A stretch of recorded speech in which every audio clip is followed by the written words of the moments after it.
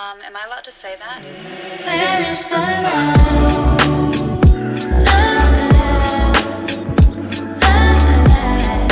Where is the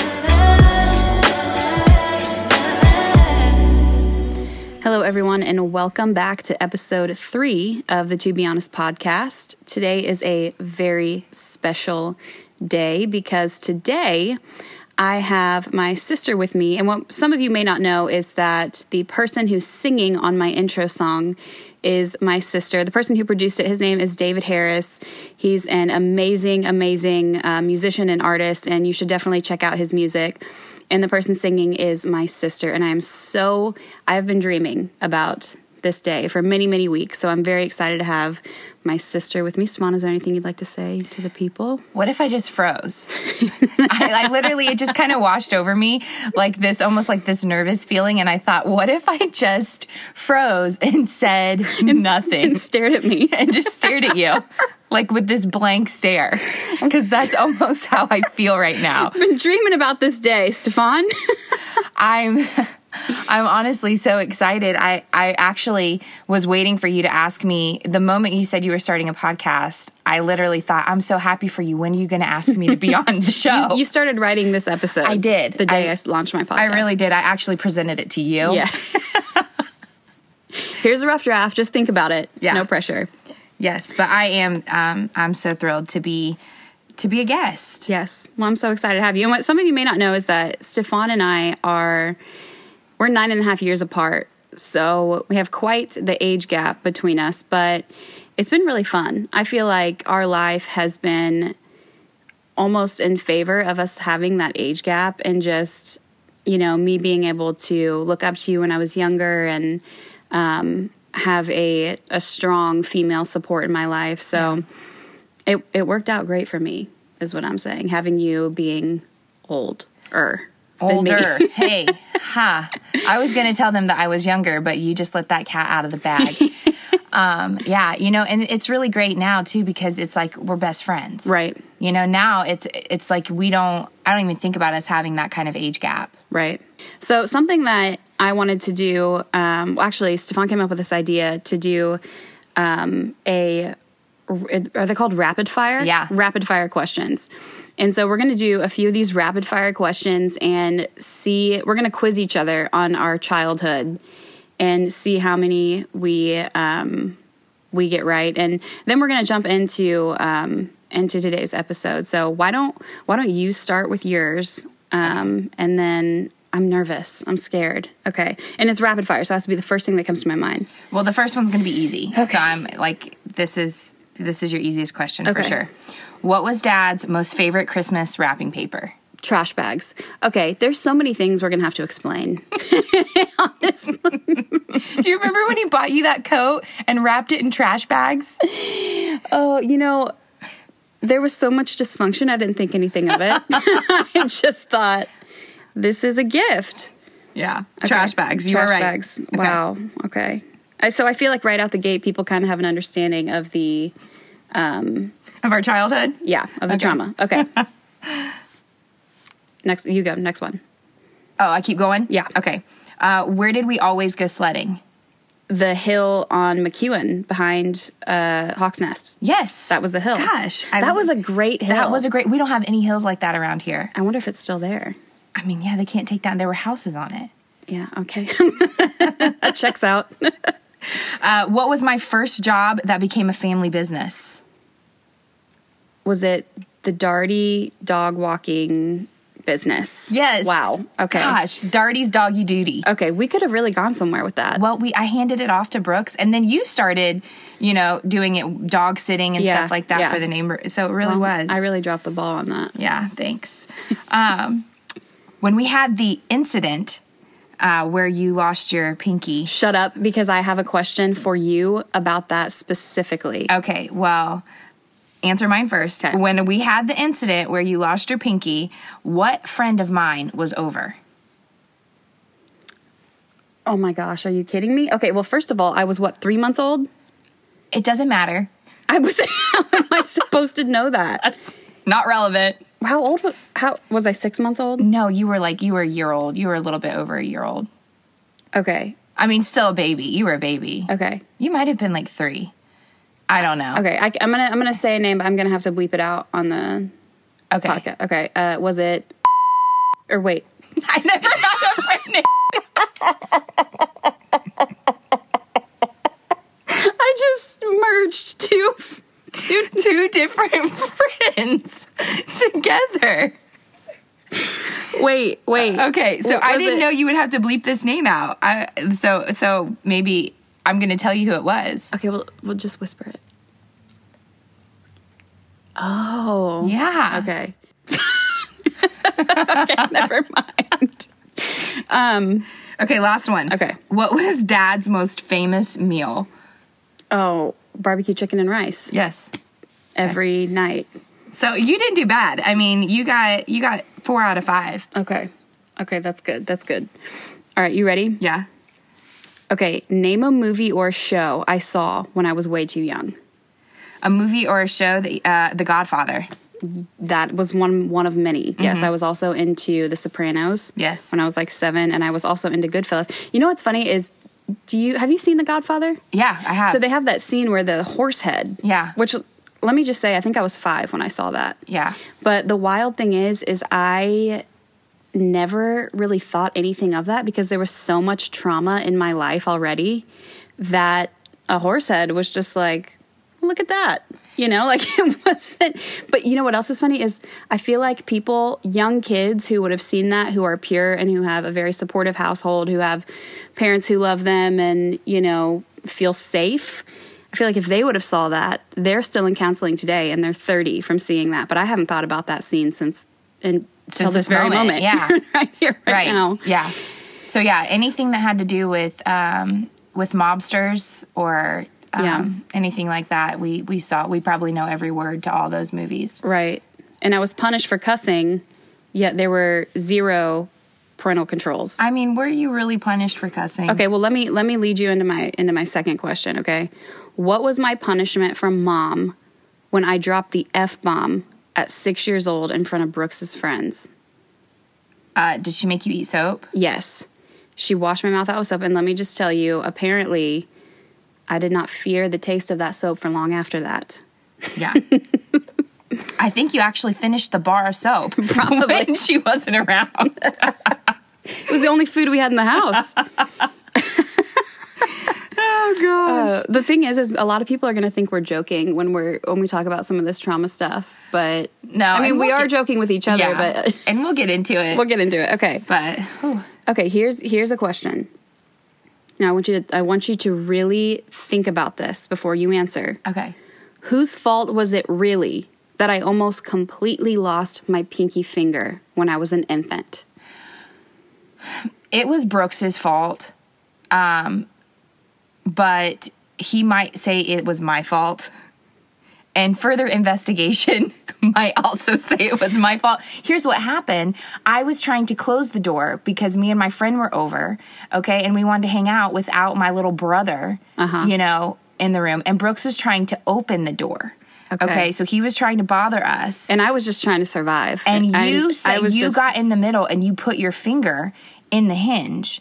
And then I closed the door completely. Okay, so you had the last close. I had the last close, Well, but if Brooks had not been, you know, Yeah. bothering us. Well, I haven't really known. It's kind of worked out that I haven't really known exactly whose fault it was because I don't know who to be bitter at. So there's just kind of just this anger that's kind of floating in the air. But You got to keep your pinky. I did, but I will tell you, I just want you to look at this. I mean, there's definitely a difference. I mean, How can you look at that and tell me? they're sisters, not twins. You know what? It's funny is I'll be getting my nails done and they'll go and they'll do, you know, these nails and then they'll get to this one and they won't say anything, but they'll go, oh.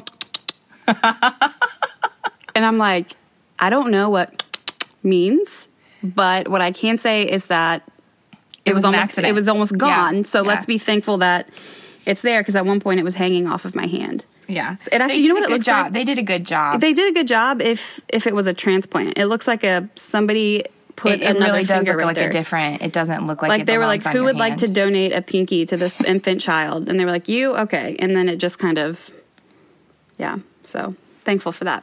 Okay. What did I say in a moment of complete hysteria the night that Dad died that made you look up at me, stop crying, and start laughing? You literally said, I have peace. You are sobbing your eyes out, okay? And we're down in the basement, and you're sobbing, and you're in the middle of your sob. You look over at me and you go, I have peace. And I lost my mind because it made me laugh so hard. Yeah. In like this terrible moment, because it was like, I look over you and I was like, you could not be further from peace right now. On the ground screaming. Yeah, that was, wow. That's for another episode, but allow me to explain myself in another episode. Okay, that's all I got. Yeah. I did good. You did good. Yeah, we did pretty good. I mean, we nailed it. Yeah. Well, I wanted to have my sister on today because I believe that her story is really important, and she's been able to help a lot of women and men who have experienced what she's experienced in her life. But before we jump into your story, Stefan, I think we should probably share a little bit about our family life that led to this big moment. So I'll let you take that one away. Yeah. I would say like we definitely had a dysfunctional home growing up. You know, our parents never got along. And then they actually ended up getting divorced when I was 15 and, you were 5. And, we were poor growing up. We were a family of 5. We lived in a 2-bedroom apartment, and, there was just a lot of fighting and, like I said, a lot of dysfunction.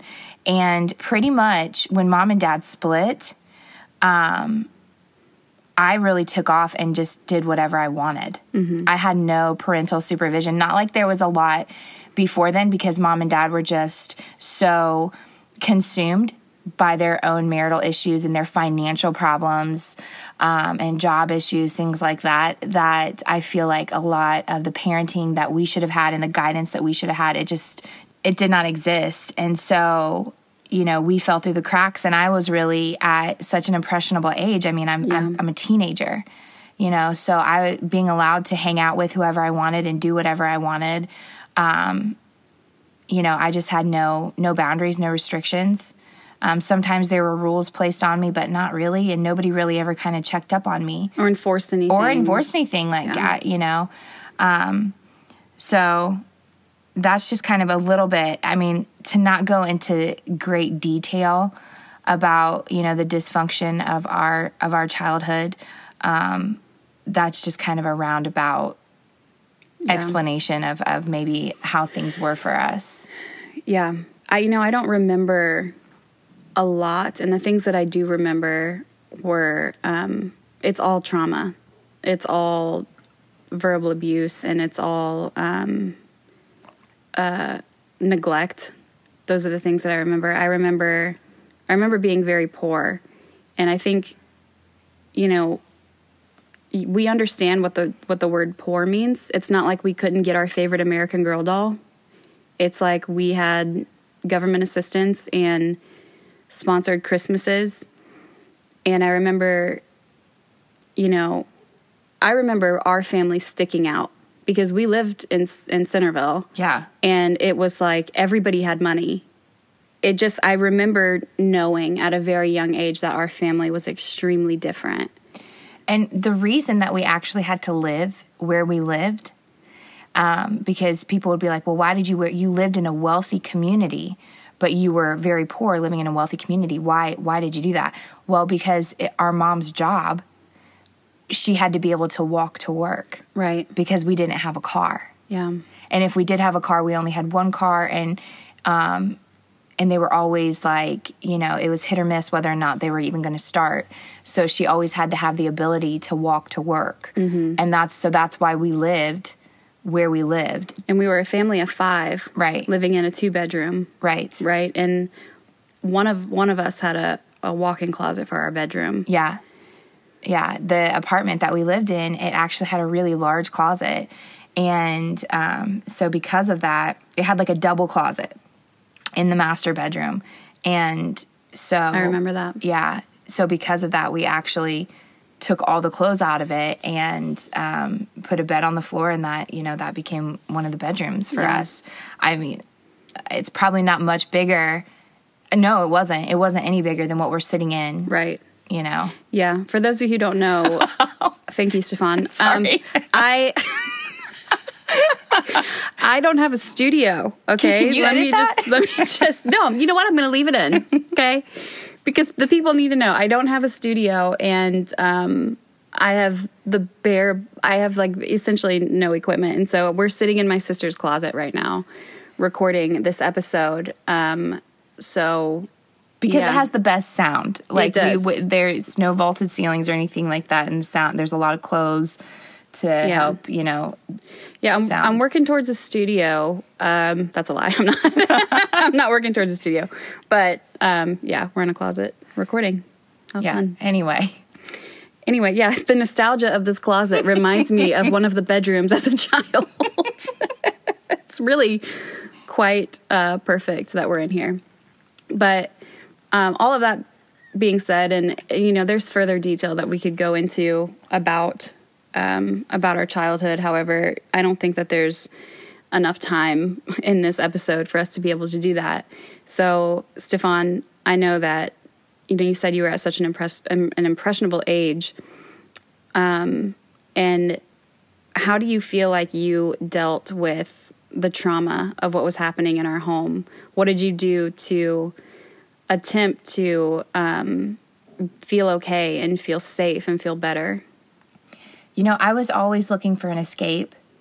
And so because of that, you know, anything I could get my hands on, like, and it wasn't hard.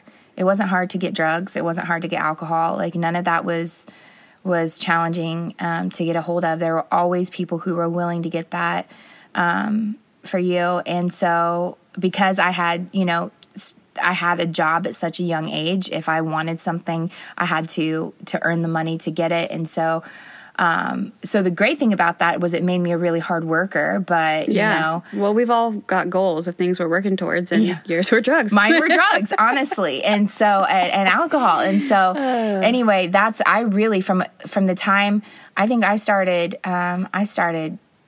doing drugs and drinking and smoking when I was like 11 years old and 12 years old. I mean, going to parties. By the time I was out of middle school, like in middle school, all of middle school, I was already like hardcore partying. So by the time I got to high school, you know, I was no stranger to just about anything. Right. Yeah. So that's not when it started for me. It started for me in elementary school and carried all through, you know, middle school and high school. And so that was my escape. You know, I would just get as drunk as I possibly could. It was never like, oh, you know, you've reached your limit or whatever. I never really kind of felt that it was like drink till you pass out, drink till you black out, you know, and then do whatever other drugs are available at the time. And so that's exactly what I did. Yeah. And to be honest, like, you're lucky to be alive. I'm very lucky to be alive. Because I know the stories, and I've heard that there were some very scary moments in all of that. For sure. I'm very, very lucky, very thankful to be alive. So before we jump into the second part of your story, Stefan, I want to preface this section by saying that this episode is not intended to be a political statement, or not even necessarily a political stance. I just wanted my sister to be able to share her story and what happened to her personally, because I think one thing that we have to understand is that not everybody's story is the same, and not everybody experiences things the exact same way. And I wanted my sister to be able to share from her perspective and from her story of what she experienced, because I know for a fact that there are so many other women out there who have experienced the same thing that she has. And so why don't you just go ahead and share? You can pick up from right where you left off and kind of what led you to have to make this big decision. So it was right when our parents split up. Mom had just moved out, and our father was really, really struggling with depression, and obviously, the whole experience of going through a divorce and having 3 kids and all that entails. And so I, of course, was just out doing what I do, just partying, and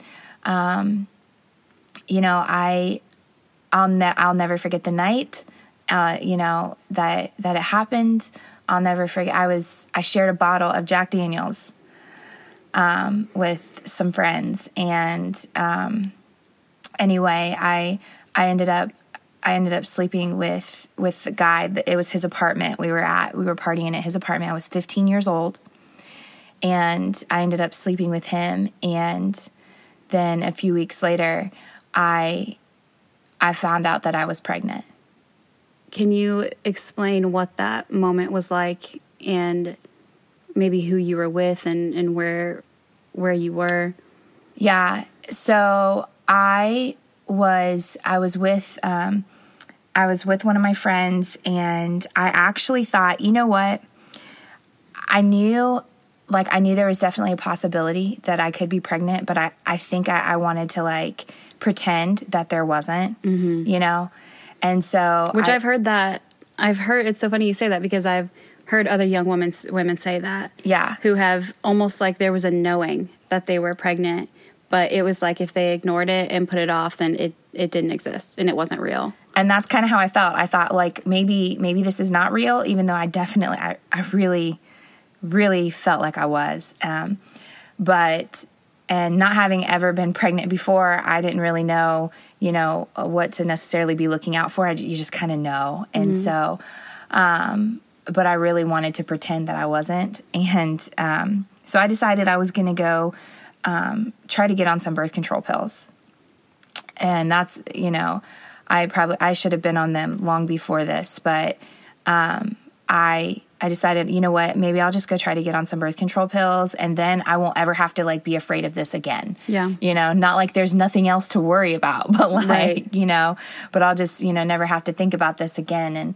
And so I went to a clinic to get on birth control pills, and as a routine, they give everyone who comes in their doors a pregnancy test. And so you were at the clinic when you found out? Yeah. Wow. I don't think I ever knew that. Yeah. So I went to the clinic to get birth control pills, and they gave me the routine pregnancy test. And it was instant. They came right back into the room, because they'd asked me, is there a possibility that you're pregnant now? And I was like, yes, there's a possibility that I'm pregnant now. And it was pretty instant that test turned up positive. And so she was telling me that they could do another test if it was positive, to kind of tell me how far along I was and things like that. And so what she did, as soon as it came up positive, she said, do you want us to go ahead and run that other test because it's positive? And were you in the room alone? Yes, it was just me and the nurse, or I'm assuming she was a nurse. What did you do? I literally, it was like my mouth went dry. You know what I mean? The color washed out of my face. Even though I felt like I probably was, it was the realization that this was really happening. Yeah. I will never forget that moment. Right. And I think it's a good reminder for the listeners to keep in mind that you were 15. Yeah. You were 15 at the time. Yeah. So I was 15 at the time. And so she tells me, she looks at me, she says, do you want us to do this test, basically to see how far along you are? And I looked at her and I said, no, I got to tell my parents first. Mm. So that was the first thing that I said to her. And it was I was in total shock. Yeah. Even though I knew it was I just felt and instantly, here's the thing, as soon as she told me that, it was instantly I was completely pregnant. You know what I mean? Right. I could feel every ounce of pregnancy symptom. It was magnified. Your eyelashes were pregnant. Honestly, I mean it. I was completely pregnant after she told me that. It was all of a sudden, all those symptoms that I had been trying to ignore, it was they were loud and clear. Right. So yeah, I walked out of the clinic and I told my friend, she's like, did you get the pills? And I was like, no, I didn't get the pills. I'm pregnant. Yeah. You know, You're like, it's a little too late. Yeah. for that. And it was silence in the car on the way home because she had driven me there. And so it was dead silence. Like it was just like one of those kind of car rides where it was like, I couldn't even speak, just trying to process and think about what this meant and what this was going to look like. And, especially in our current situation, and, so that's really how that kind of unfolded, me finding out. Well, I get, I'm telling her, I don't know what I'm going to do, whatever. So she goes home and she gets in trouble. She gets in trouble for, she was supposed to be grounded, I guess, from her car. And so she wasn't supposed to have driving privileges. And, anyway, so she goes home and she tells her mom, okay, listen, this is why I had to take the car. Because this is what's going on. Tells her mom what's going on. And her mom, rather than getting mad at her, says, okay, well, I want to help. She's like, I want to, let's fix this. And so, started telling me all these, connected me with the clinic I had just left. Her mom connected me with the director of that clinic so that she could tell me about how I could get an abortion without my parents ever having to know that I was pregnant. Wow. I can't imagine. I don't have kids, but I can't imagine having a child and their friend going through something like that. And my initial response be, let me help you make sure your parents never know about this. And even knowing that was an option. So can you explain to everyone how that was possible for mom and dad to never find out about it and for you to be able to legally make decisions from there? Yeah, so I went through the juvenile court system and I obtained this document. It's called a judicial bypass. And basically what they do is the juvenile court system, they will appoint an attorney to you. And all of this is free. And they appoint an attorney to you, and that attorney acts as your legal guardian. This person that you meet like one time, like you go, you sit down, you talk to this lawyer, and then, you tell them, why you want an abortion and literally, like, I was just like, I'm 15. That's why I want an abortion. I'm 15, and I don't want to tell my parents I'm pregnant. And so it was very easy for you. Yeah. And so I was like, they were like, okay.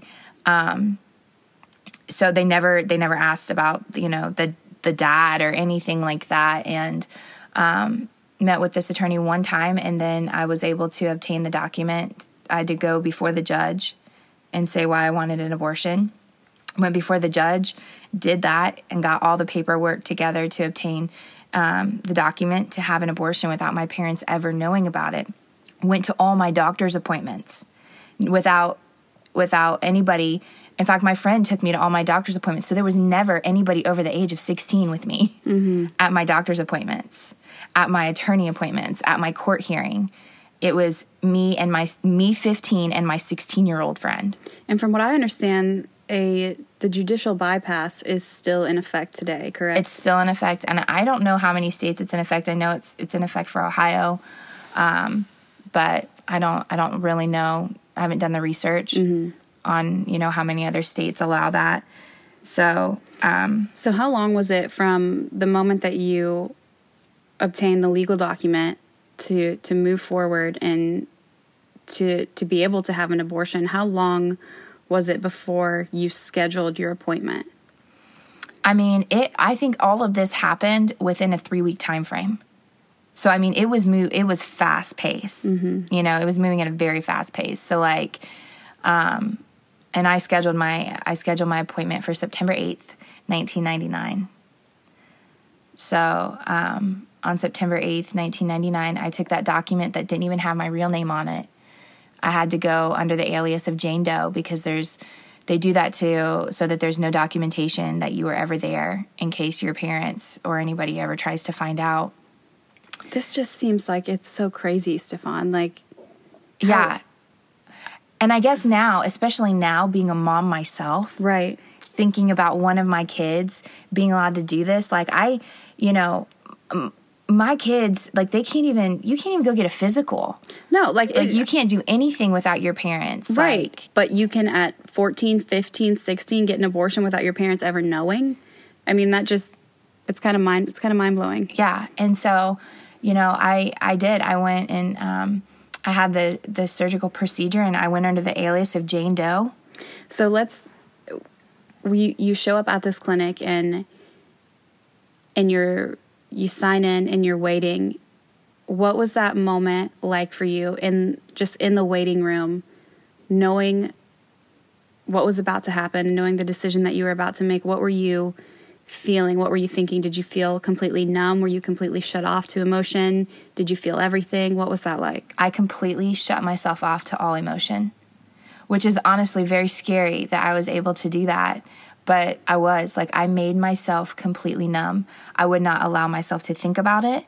I became very robotic. I've got to go in, just get this over with, go through the motions, and then whatever the outcome afterwards is, it is what it is. Yeah. I just have to get through this right now, and so. So when they called your name, did they say Jane Doe? Jane Doe. Wow. Yeah. And so I went in and, they did the ultrasound to see how far along I was. And I remember I asked her, because they keep it turned away from you so that you can't see it. And so I remember asking her, I said, can I see it? Can I, I want to see the ultrasound. And she looked at me funny, and I said, what? I'm 15, right. And I said, what? And she said, well, nothing. She said, just most women don't want to. And I said, okay, well, I do. And it was almost like I needed to. It was like, I was like, I had to make it a reality. Yeah. I was like, you're here, you're doing this. You have to at least do this, Yeah. Like you may be able to shut everything else off, but like, you at least have to do this. Right. And so I'll never forget it as long as I live, looking at the ultrasound and then looking at the printout of the ultrasound. And so Were you able to see a formation? Oh yeah. I was one day. I was almost in my second trimester. I was one day away from my second trimester. Wow. So they told me if I had waited like one more day, or maybe one or two more days, it was like within a few days time period, they would have had to do a completely different procedure. Wow. A very, a longer, I don't really know all that other procedure would entail, but. So what was going through your mind when she showed you the screen and you were able to see your baby? I literally told myself, you'll never forget. You'll never forget this picture. Mm-hmm. You'll never forget the image of this baby, ever. Yeah. And then I thought, it was like, I looked at the picture and I was like, but you don't have a choice. That's literally what I told myself. Felt trapped. I felt trapped. For people, like for us to feel like we were supposed to have so many choices and so many options, that was the only choice that was ever offered to me. Mm. And that was the only choice that I felt like I had. And so I looked at that picture and I literally told myself, you don't have any other choice. This is your only choice. Yeah. And so you will go in and you will go through with this, and whatever happens afterwards will happen, but this is your only choice. I remember you having, because I didn't find out what happened until years later. Mm-hmm. But I do remember that you had a lot of health complications. I remember Yeah. seeing you in bed a lot, not just physical complications, but obviously the state of your mental health was declining, like rapidly. And I do remember seeing that, and I do remember feeling that. So can you explain what happened in the months to follow? Yeah. So I, physically, there were some complications. So I had to keep going back to the abortion clinic on numerous occasions so that they could do more ultrasounds, so that they could, do more procedures. And I don't know how many times I ended up having to go back. It was at least 3 times that I had to go back because they couldn't figure out what was wrong. If they missed something, they just but physically I was not doing well. And so much so that mom eventually found out, because one of my friends from school went home and told her mom, and then her mom actually called and left the message with the receptionist at mom's work. Classy. Yeah. So, mom came and picked me up from school. And when they called me down to the office and said, your mom's here, I knew. Yeah. I knew she knew. Because mom didn't come pick us up from school, Right. So I knew she knew. And so she ended up finding out, and she was able to help me get further medical care, the medical care that I actually needed. Right. And she, they were able to get to the root of the problem, and, any damage that had been done, we didn't know. But emotionally and mentally, I was not okay. Yeah. I mean, just we're talking about everyday panic attacks and just shaking and just sobbing and, laying on the bathroom floor, just crying and crying and crying and crying. And months and months of this, not just months and months of this, but then months and months of this, and then periodically throughout the years, after this. And I'll never forget the woman at the clinic, the abortion clinic, telling me, you're going to get this over with, you're going to get this done with, and you're going to be able to go on with your life like nothing ever happened. And you're going to go to college and, XYZ, and there's just going to be nothing that stops you, nothing ever happened. And that could not have been further from the truth. That was the picture that was painted for me, but that was not what my reality was. My reality was I'm waking up every day and I can't even look at myself in the mirror. My reality was physically, I'm supposed to be all healed up and, moving on with my life, and physically I'm still suffering, not just emotionally. And not to mention the kids at school that had found out. Then kids at school found out, and then it was... And they bullied you. They bullied me. It was a huge ordeal, a huge ordeal. Everyone found out. It wasn't just a very isolated thing. It was everyone found out about it, and so then there was that. And then skipping ahead, I guess, a little bit, just to kind of pinpoint, because I'll never forget this moment. I went to go apply for financial aid for college, because I'll never forget the woman at the clinic saying, you're going to be able to go on with your life as normal. You'll be able to go to college. You'll be able to, all these things that having a baby would, quote unquote, prevent you from doing, even though people do it every day, but all these things that, people think that having a baby, would stop you from doing. And I went to go apply for college. I went to go apply for financial aid because obviously, obviously we didn't have, my parents, our parents did not have enough money to send me to college.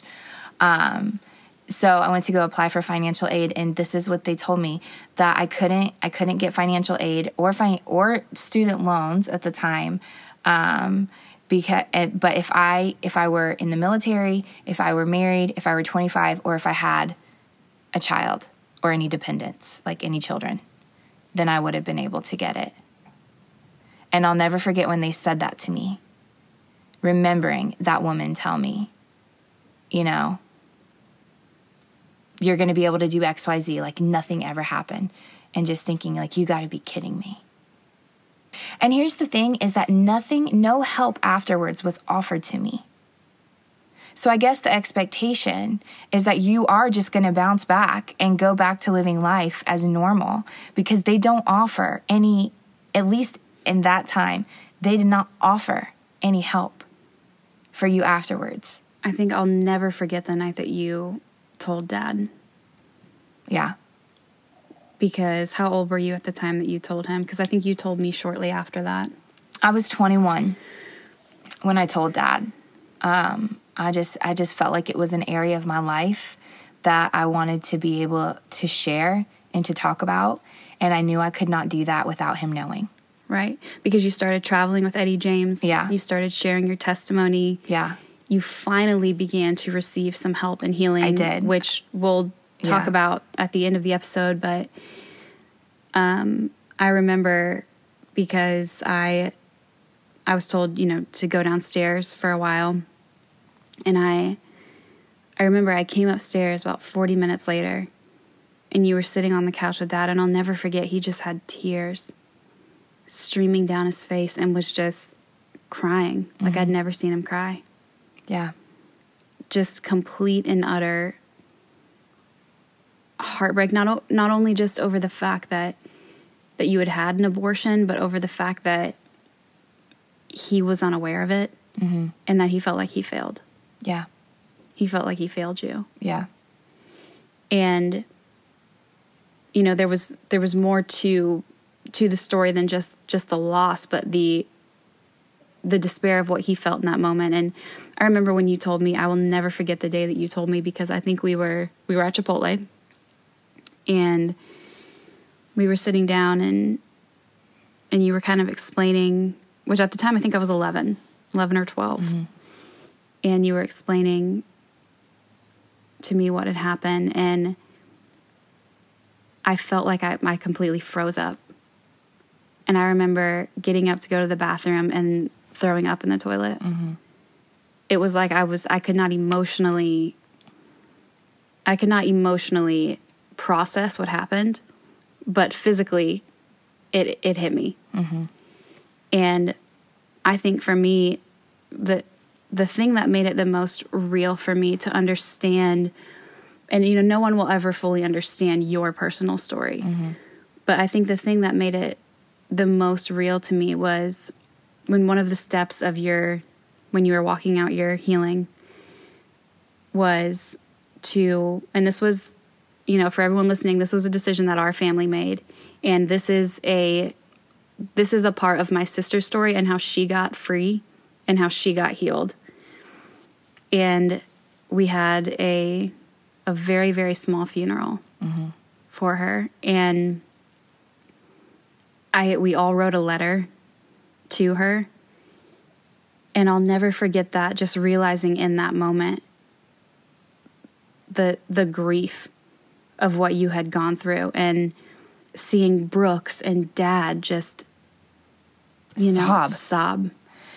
Here's the thing too that I forgot like to mention earlier on. You know, when I was talking about going in to get the judicial bypass, how they didn't ask me any questions about the father, anything like that.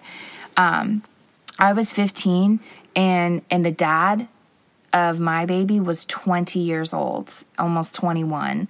And so there's definitely some statutory rape laws that were broken. And, you know, that I have no doubt our father would have pursued, you know, have pursued charges against him, you know. But that's another thing. Like they were not really trying to protect me. They never asked me any of those questions, you know. they never asked me any of those questions. So they never knew, like, so as far as they had no idea who the father could have been. They had no idea, like, yes, this is a statutory rape situation, or, you know, any other situation that could have been so dangerous. They just never asked me any of those questions, you know? And so here we are all these years later, you know, and our family is sitting here, and we're having like this memorial service because it was a part of my healing. It was a part of me, honoring that a life did exist, you know, that baby did have, significance to me. Right. And that everything that took place really happened. All those things that I had made myself numb to, all those feelings, they were there and they existed. Confronting that trauma. Yes, it was 100% like looking it straight in the face and saying, okay, you are real. These feelings are real, and I'm acknowledging them. Yeah. And I'm dealing with them, and I'm going to process them. And so it was all of that. And then for our whole family, and even for Dad, having to, like, knowing, you know, okay, not only did my daughter go through this, but then there's such an injustice here because this was a statutory rape situation, and I'm never going to have that. He's never going to have that justice, you know, as a father. And so just all those things, like, our whole family as individuals were processing differently. Right. And they were dealing with this differently. It wasn't just my trauma or my grief or my experience.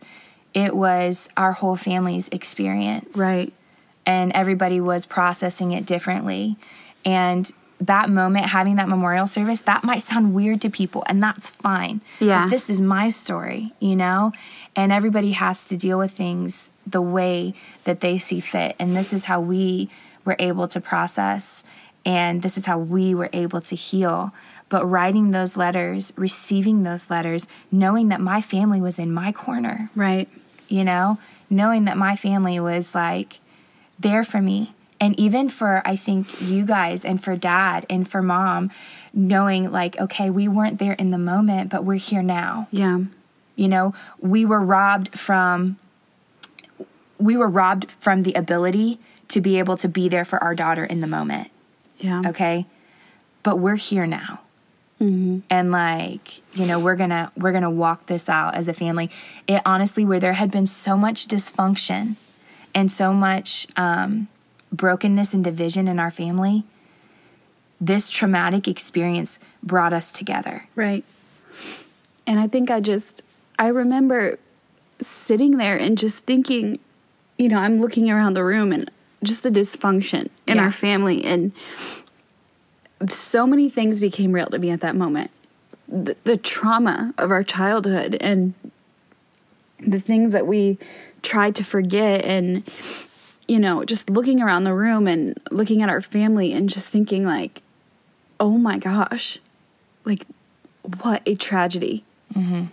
What a tragedy that in the midst of so much trauma, in the midst of so much going on in our family, that you had to walk through that silently. Yeah. And alone. And that there was nothing that any of us could do for you to help you. And, you know, just thinking, man, I wonder if things could be different if she would have gotten the help that she needed when she needed it. Oh, 100%. What if, I mean, I've thought about that, I mean, so many times. Like, what if, you know, my friend's mom wouldn't have stepped in? Or what if she would have stepped in and actually been there to really help me and not just necessarily push her agenda, you know? But what if she would have said, okay, I'll sit down with you when you tell your parents. Right. You know, and then you make that decision with your parents. You know, what if the court would have been, like, on my parents' side? You know, what if the law would have been on their side to say, hey, you know what, you're the parent here, and so you're responsible for your 15-year-old daughter, you know, and so you guys got to make this decision together. You know, what if that would have happened? Yeah. You know, I might be telling a different story today. Yeah. But I'll never know. I'll never know. But I also know, like, that every woman's experience is different, and we should all be allowed to have that experience. That's the thing. Like, we should all be allowed to have those feelings of regret, Yeah. or, you know, of disappointment, or of heartache, you know. And not be shamed. And not be shamed for feeling bad or having regret about a choice to have an abortion. Okay? Like, Right. we should not be made to feel like we're stupid for having those feelings, Yeah. you know? Right. Like, it's 2021. It's You're 22, empowered. yeah, You're a yeah. woman. This was your right. Yeah. You know, look at your life now. Like, just and even just the trend going around the abortion check of these women celebrating their abortions. And again, I know that everybody's story is different. However, that does not negate from the fact of how incredibly insensitive that is to other women who have experienced it in a different way and who are experiencing it now still. What a trigger that can be. Let's just focus on that right now. What a trigger. Right. Because these young women they're filming themselves in the clinics, or on their way to get the abortion, or walking in, or in the room, or whatever. I won't forget that. You know what I mean? When I see that, it brings back the memory of being in that room, the way I felt, you know, feelings that I don't want to feel again. Right. You know, and they're making fun of it, and they're just acting like it's no big deal. Yeah. And they have no idea what I went through. They have no idea what other women have gone through. Right. They have no idea what that says to women, and how insensitive that is to women, women who maybe feel like they didn't have any choices. Right. You know, women who made a decision with their doctor because it was their life or the baby's life. And I'm not here to argue whether or not that's right or that's wrong, because this is not pushing a social agenda, but I'm here to say that that's real. Right. 100%. And that really happens. Yeah. And women are really traumatized from that. And then they get on and they see these girls just nonchalantly posting their abortion checks. Like, yeah. What about the What women on whose earth? parents weren't there to take them out to get ice cream afterwards? right, exactly. Who weren't there to throw them a party for right. their right and their choice, and their boyfriends who weren't in the room because, you know, because they were 20 something years old. Yeah, 20 something years old, and you're 15, you know, and yeah. hiding out, you know, and then, yeah. And what about women who are struggling Right. to get pregnant, and who Right. would give anything for a baby, and they watch that. Like, Right. come on. Let's if we're gonna be about women, let's really be about women. Let's be for each other. Right. Yeah. You know? For all women. For all women. Like, Not just what fits your personal agenda or what fits your... It's the complete opposite of understanding that everyone's different. yeah. It's the complete opposite of celebrating that everyone's different. And what you're doing by posting those abortion checks and being so insensitive, what you're doing is you're saying I don't have the right to feel. Right. You're saying that I should feel what I should do. You should feel empowered. I should feel empowered, and that I should feel like this is normal and this is no big deal. And what you're doing is you're actually taking away my right to feel regret, Right. my right to feel sad, my right to feel like I don't have a choice. You know, whatever that is, what you're doing is you're not empowering me. Right. Not at all. You're making me feel powerless. Yeah. It's powerful. Yeah. It's true. For women who are listening right now who have had abortions, or men who are listening who whoever they were with had an abortion, what would be something that you would say to them if they have not received the healing that they feel like they need, or if they're struggling with their mental health because of a decision that they felt like they had to make? What would be something that you would say to them, and what would be something that they could do to receive help? Well, I would first say that it's okay to have a feeling about it. Like, for so long, I tried to tell myself that I didn't have a right to feel. I didn't have a right to feel any kind of way about it, because the moment I chose to have an abortion, I gave up that right. But that's a lie. You have a right to feel. You have a right to feel regret. You have a right to feel pain. You have a right to process that pain. You have a right to feel those emotions, and you have a right to get help. And there is help out there. I needed help, and I found it. I was able to get into some really good counseling and some support groups, and I had some fantastic counselors that walked me through step by step, day by day, every feeling, every emotion, helped me really process so that I could actually get healing and actually move on with my life. Do you have any of those resources that might be helpful to someone who's listening, or somebody who knows somebody who might need some help or need to receive some healing? I do. Actually, the Miami Valley Women's Center is a great resource. That's where I went, and I received post-abortion counseling. I went through their program. They have an incredible program, and it's completely free. They